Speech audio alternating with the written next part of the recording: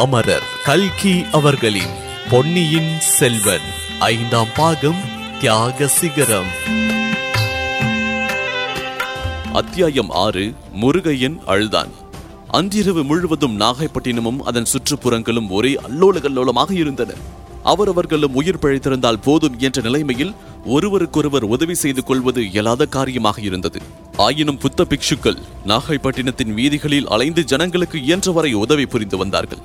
அதே இரவில் ஆச்சாரிய பிக்ஷுவும் பொன்னியின் செல்வரும் ஆனைமங்கலம் சோழ மாளிகைக்குள் வெகு நேரம் கண் விழித்துக் கொண்டு பேசிக் கொண்டிருந்தார்கள். இந்த கடும் புயலினால் கடல் பொங்கியதால் கடற்கரையோரத்து மக்கள் எவ்வளவு கஷ்ட நஷ்டங்களுக்கு உள்ளாவார்கள் என்பதை பற்றி பேசி பேசி கவலைப்பட்டார்கள்.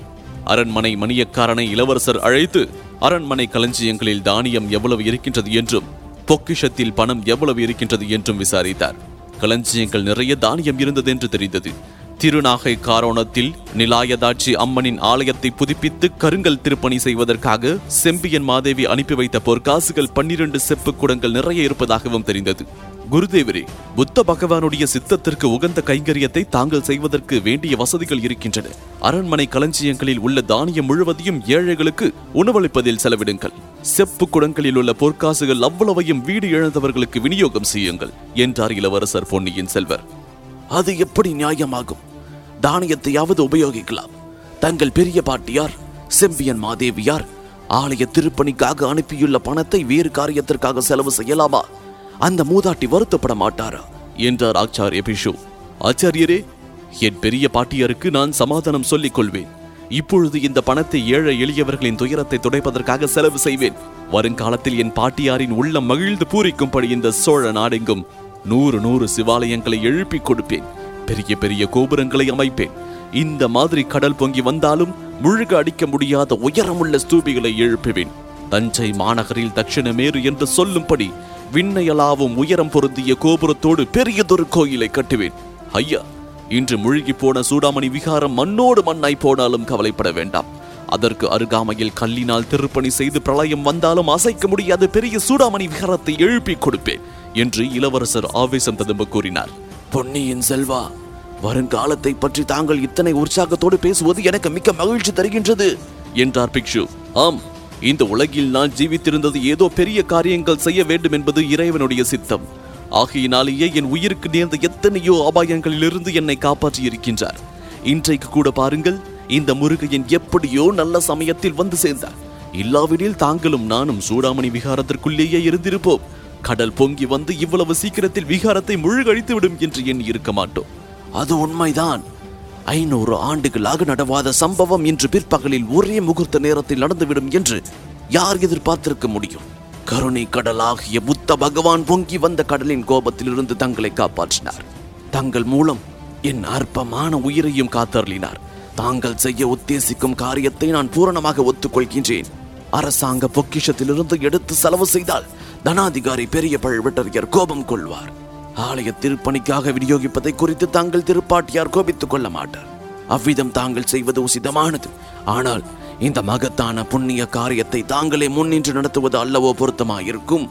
இந்த ஏழை சந்நியாசி அவ்வளவு பெரிய பொறுப்பை ஏற்க முடியாது. குருதேவரே, நான் முன்னின்று நடத்தினால் என்னை வெளிப்படுத்திக் கொள்ள வேண்டிய அவசியம் ஏற்படும். பாண்டவர்களின் அஞ்ஞாத வாசத்தை பற்றி தாங்கள் கூறியது என் நெஞ்சில் பதிந்திருக்கின்றது. நமது செந்தமிழ் நாட்டு பொய்யாமொழி புலவரின் வாக்கு நினைவுக்கு வந்தது. வாய்மை எனப்படுவது யாதெனில் யாதென்றும் தீமையில்லாத சொல்லல் என்றும் பொய்மையும் வாய்மையிடத்து புரைத்தீர்ந்த நன்மை பயக்குமெனின் என்று தமிழ் மறை கூறுகின்றதல்லவா? என்னை நான் இச்சமயம் ஜனங்களுக்கு வெளிப்படுத்திக் கொள்வதால் நாட்டில் குழப்பமும் கலகமும் விளையலாம் என்று அறிவில் சிறந்து என் தமக்கு யார் கருதுகின்றார்? நான் மறைந்திருப்பதனால் யாருக்கும் எத்தகைய தீமையும் இல்லை. ஆகையால் புயலின் கொடுமையினால் கஷ்டப்பட்டு தவிக்கும் மக்களுக்கு தாங்கள் தான் அரண்மனையில் உள்ள பொருளை கொண்டு உதவி புரிய வேண்டும் என்றார் இளவரசர். பொன்னியின் செல்வா, என் மனம் ஏதனாலோ மாறிவிட்டது. தங்களை வெளியிட்டுக் கொண்டு மக்களுக்கு உதவி செய்ய இதுவே சரியான தருணம் என்று என் மனத்தில் உதித்திருக்கின்றது. அதுவே புத்த பகவானுடைய சித்தம் என்று கருதுகின்றேன் என்றார் பிக்ஷு. இச்சமயம் யாரோ விம்மும் குரல் கேட்டு இருவரும் திடுக்கிட்டு திரும்பி பார்த்தார்கள்.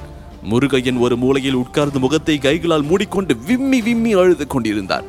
இளவரசர் அவனிடம் சென்று கையை பிடித்து அழைத்துக் கொண்டு வந்தார். முருகையா, இது என்ன? ஏன் அழுகின்றாய் என்று கேட்டார். என் மனையால் என் மனையாள் என்று தடுமாற்றத்தோடு கூறி முருகையன் மேலும் விம்மினான். ஆமாம், உன் மனைவியை நாங்கள் அடியோடு மறந்துவிட்டோம். அவள் இன்றிரவு புயலிலும் மழையிலும் என்ன ஆனாலோ என்று உனக்கு கவலை இருப்பது இயல்புதான். ஆயினும் இந்த நள்ளிரவு நேரத்தில் செய்யக்கூடியது ஒன்றும் இல்லை. பொழுது விடிந்ததும் உன் மனையாளை தேடி கண்டுபிடிக்கலாம் என்றார் இளவரசர். ஐயா, அதற்காக நான் வருந்தவில்லை. அவளுக்கு ஆபத்து ஒன்றும் நேர்ந்திராது. இதைப்போல் எத்தனையோ பயங்கரமான புயலையும் வெள்ளத்தையும் அவள் சமாளித்திருக்கின்றாள் என்றான் முருகையன். பின் எதற்காக அழுகின்றாய் என்று இளவரசர் கேட்டார். படகோட்டி தட்டு தடுமாறி விவரங்களை கூறினான். அவளை பற்றி நான் என்னமோ சந்தேகப்பட்டதை நினைத்து வருத்தப்படுகின்றேன். அவள்தான் என்னை வற்புறுத்தி கோடிக்கரையிலிருந்து இங்கு அழைத்து கொண்டு வந்தாள்.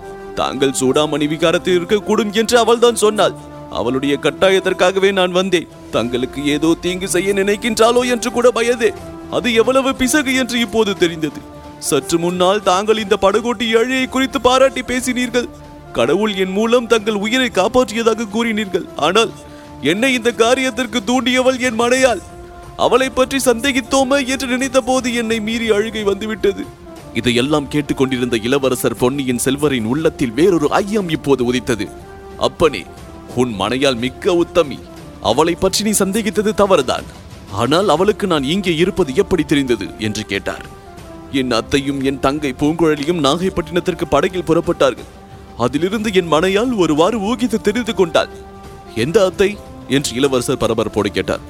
ஐயா, ஈழத்தீவில் தங்களை பலமுறை அபாயங்களிலிருந்து காப்பாற்றிய வாய்ப்பேச முடியாத அத்தைதான். ஆஹா, அவர்கள் இப்போது எங்கே? உன் அத்தையும் பூங்குழலியும் என்ன ஆனார்கள்? இங்கே புறப்பட்டு வந்தார்கள் என்று கூறினாயே? ஆம், புறப்பட்டு வந்தார்கள். ஆனால் அவர்கள் பிரயாணம் தடைப்பட்டு விட்டது என்று சொல்லிவிட்டு மேலும் முருகையன் விம்மி விம்மி அழத் தொடங்கினான். பொன்னியின் செல்வர் மிக்க கவலை அடைந்து அவனை சமாதானப்படுத்தி விவரங்களை கேட்டு தெரிந்து கொண்டார்.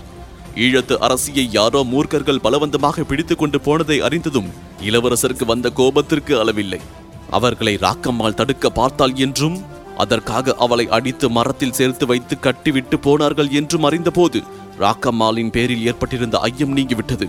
இளவரசருக்கு அவள் பேரில் இப்போது மதிப்பும் அபிமானமும் வளர்ந்தன. குருதேவரே, கேட்டீர்களா? இந்த உலகத்தில் நான் போற்றும் தெய்வம் ஒன்று உண்டு என்றால் ஈழத்தரசியாகிய மந்தாகினி தேவிதான். அந்த வாய் பேச முடியாத மாதரசிக்கு எந்த விதமான தீங்கும் செய்தவர்களை நான் மன்னிக்க முடியாது. பழுவேட்டரையர்கள் என்னை சிறைப்படுத்த கட்டளை பிறப்பித்தது குறித்து நான் சிறிதும் கோபம் கொள்ளவில்லை. ஆனால் வாய் பேச முடியாத ராணிக்கு ஏதேனும் அவர்கள் தீங்கு செய்திருந்தால் ஒரு நாளும் என்னால் பொறுக்க முடியாது. பழுவேட்டரையர் குலத்தை அடியோடு அழித்துவிட்டு மறுகாரியம் பார்ப்பேன். என்னை பெற்ற அன்னையும் என் சொந்த தந்தையும் ஈழத்து அரசிக்கு தீங்கு செய்திருந்தாலும் அவர்களை என்னால் மன்னிக்க முடியாது. குருதேவரே, நாளைக்கே நான் தஞ்சாவூருக்கு பிரயாணப்பட போகின்றேன். வியாபாரியை போல் வேடம் பூண்டு இந்த படகோட்டி முருகையனை துணைக்கு அழைத்துக் கொண்டு கிளம்ப போகின்றேன். ஈழத்தரசியை பற்றி அறிந்து கொண்டாலின்றி என் மனம் நிம்மதி அடையாது. ஆச்சாரியரே, புயலினால் கஷ்டப்பட்டவர்களுக்கு உதவி செய்யும் கைங்கரியத்தை தாங்கள் தான் நடத்த வேண்டும். தங்கள் பெயரால் நடத்த பிரியப்படாவிட்டால் ஈழத்து நாச்சியார் அறச்சாலை என்று வைத்து நடத்துங்கள். ஈழத்தரசி புத்த மதத்தில் பற்று கொண்டவர் என்பது தங்களுக்கு தெரியுமோ என்னமோ? பூதத்தீவு என்று மக்கள் அழைக்கும் போதத்தீவில் உள்ள புத்த பிக்ஷுக்களின் மடத்திலேதான் அவர் சாதாரணமாக வசிப்பது வழக்கம் என்றார் இளவரசர்.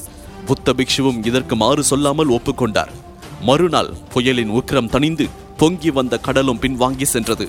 ஆனால் அவற்றினால் ஏற்பட்ட நாச வேலைகள் வர்ணனைக்கு அப்பாற்பட்டிருந்தன. நாகைப்பட்டினம் நகரில் பாதி வீடுகளுக்கு மேல் கூரைகளை இழந்து குட்டிச் சுவர்களாக நின்றன. அந்த வீதிகளில் ஒன்றில் இளவரசர் அருள்மொழிவர்மர் வியாபாரியின் வேடத்தில் தோளில் ஒரு மூட்டையை சுமந்து நடந்து கொண்டிருந்தார். அவர் பின்னால் முருகையன் இன்னும் ஒரு பெரிய மூட்டையை சுமந்து நடந்து கொண்டிருந்தார். புயலினாலும் வெள்ளத்தினாலும் நேர்ந்திருந்த அல்லோல கல்லோலங்களை பார்த்து கொண்டு அவர்கள் போனார்கள். இடிந்த வீடு ஒன்றின் சுவரின் மறைவிலிருந்து ஒரு பெண் அவர்கள் வருவதை பார்த்து கொண்டே இருந்தாள். அவள் வேறு யாரும் இல்லை, முருகையனின் மனையாள் ராக்கம்மாள் தான். இளவரசரும் முருகையனும் அவள் நின்ற இடத்திற்கு அருகில் வரும் வரையில் அவள் பொறுமையோடு காத்திருந்தாள். திடீரென்று வெளிப்புறப்பட்டு ஓடி வந்து இளவரசரின் முன்னால் வந்து காலில் விழுந்தாள். முருகையன் அவளுடைய கவனத்தை கவர முயன்றான். உதட்டில் விரலை வைத்து சமிஞ்சை செய்தான். என்று எச்சரித்தான். ஒன்றும் பயன்படவில்லை. சக்கரவர்த்தி திருமகனே, வீராதி வீரனே, பொன்னியின் செல்வா, சோழ நாட்டின் தவ புதல்வா, சூடாமணி விகாரத்தில் மூழ்கி போய்விடாமல் தாங்கள் பிழைத்து வந்தீர்களா? என் கண்கள் என்ன பாக்கியம் செய்தன என்று கூச்சலிட்டாள்.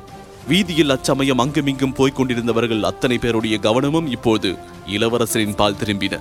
இதன் தொடர்ச்சியை அத்தியாயம் 7 மக்கள் குதூகலம் இதில் தொடர்ந்து கேட்கலாம். இதுவரை பொன்னியின் செல்வன் பாட்காஸ்ட் கேட்டீங்க.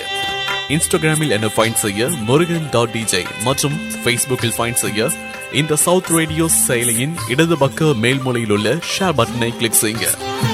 மீண்டும் மற்றொரு பாட்காஸ்டில் சந்திப்போம். நன்றி, வணக்கம்.